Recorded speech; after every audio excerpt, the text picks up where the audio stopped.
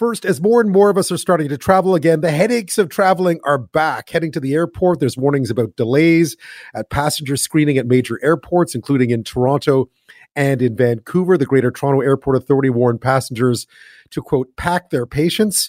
Well, Vancouver's airport issued an advisory saying passengers flying are told to come early. Make sure you're ready for delays. Here's what some passengers were saying when they got there recently. They were still shocked. This is insane. I travel all the time out here to see my grandkids. We stay 10 days. We spend lots of money. We come to the airport on time as requested, and then we line up for a zillion miles. Why? Because somebody can't hire somebody? It's crazy. Very long line. They say about 40 minutes wait, but it looks like more than that.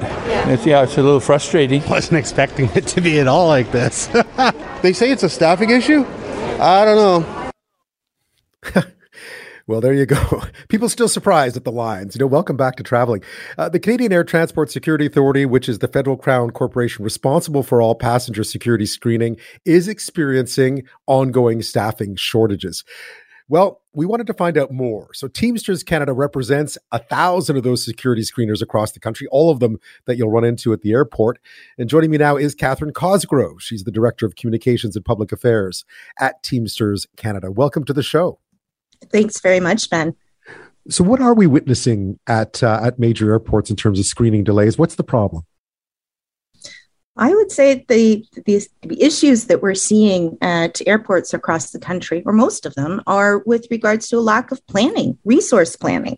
From people were not ready for what was about to come. And we approached the Canadian Airport Transportation Security Authority to ask CATSA, to ask them halfway through the pandemic, when we started to see that things would be picking up again, say, hey, shouldn't you be hiring some more staff? We're going to get busy again, and we'd like some training so that our members can fully carry out the different responsibilities that they need training for.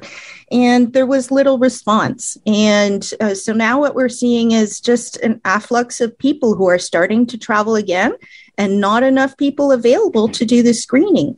So what happened was, although they didn't lay people off during the pandemic, they didn't hire to replace any people who were leaving.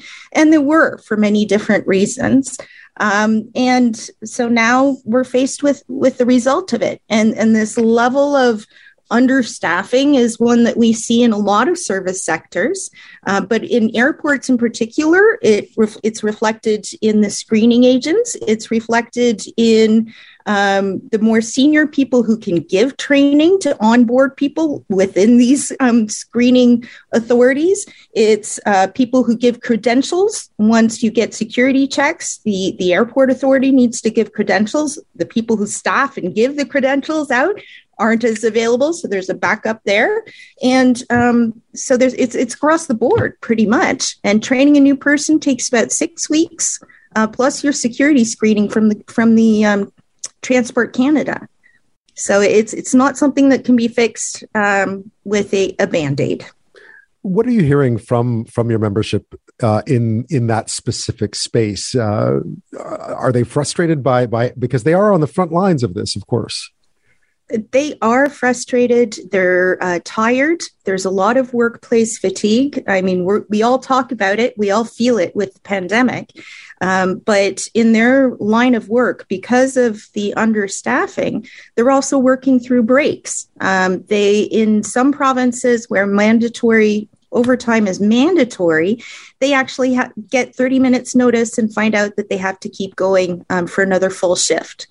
And that's something that's not very attractive as a workplace. And even if they do have or used to have relatively good salaries with benefits, once you're being pushed to the limit as you are in terms of long working hours, you start looking around. And there are a lot of other employers that are paying good money and with better working conditions. And what we're seeing is a result of it. So what's your sense of what's happened here? You mentioned, of course, that there was no hiring. Are you also seeing people leaving? Are you seeing sort of an attrition or people not wanting to apply to come in?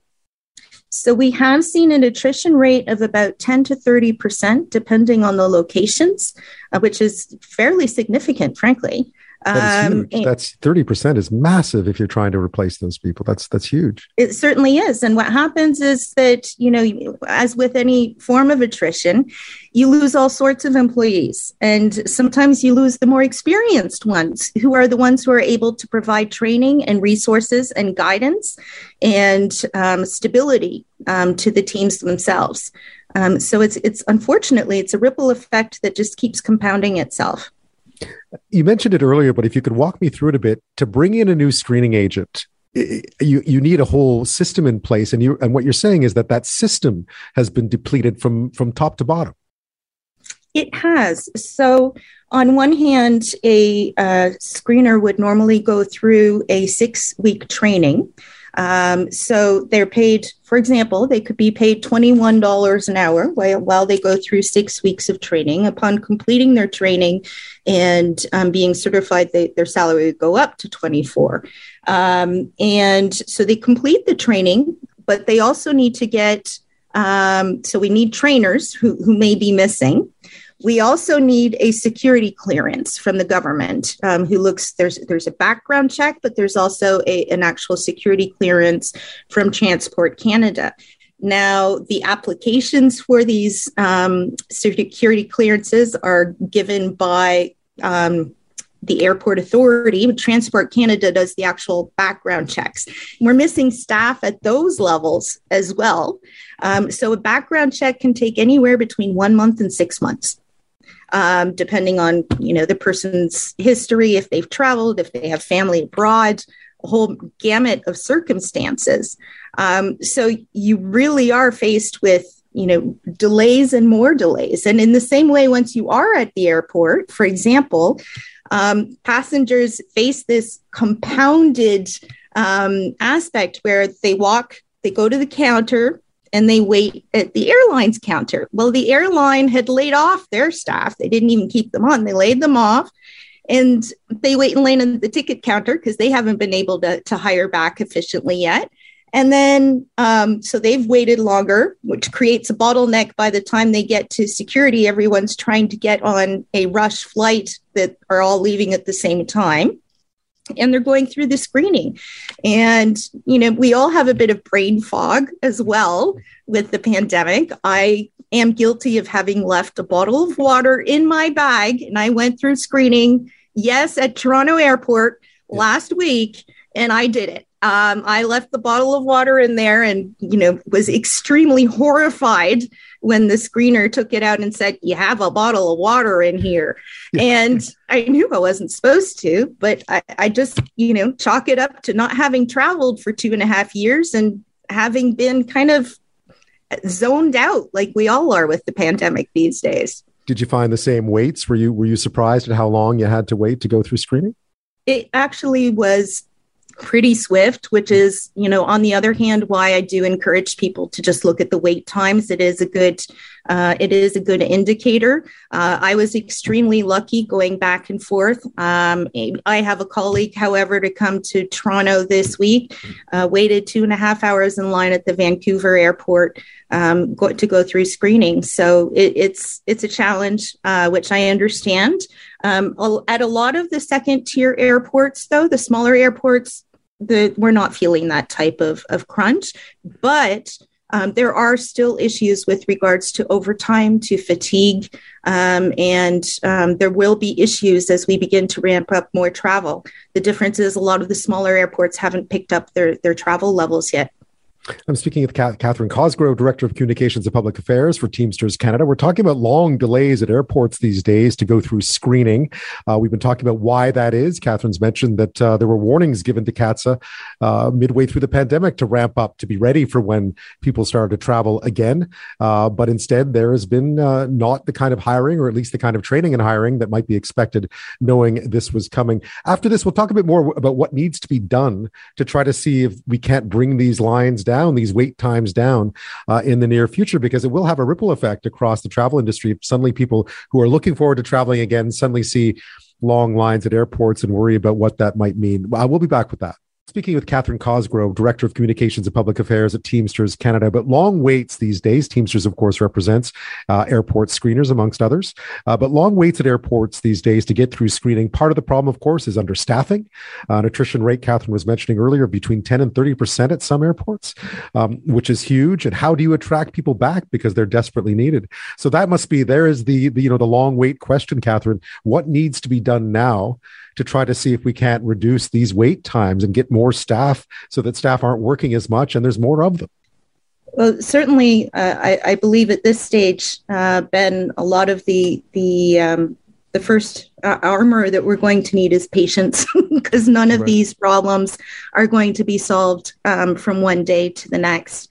Certainly, what we need to see is some more collaboration between the employer, CATSA, and employees, ensuring that at least the employees that are there feel valued and welcomed for the work that they offer.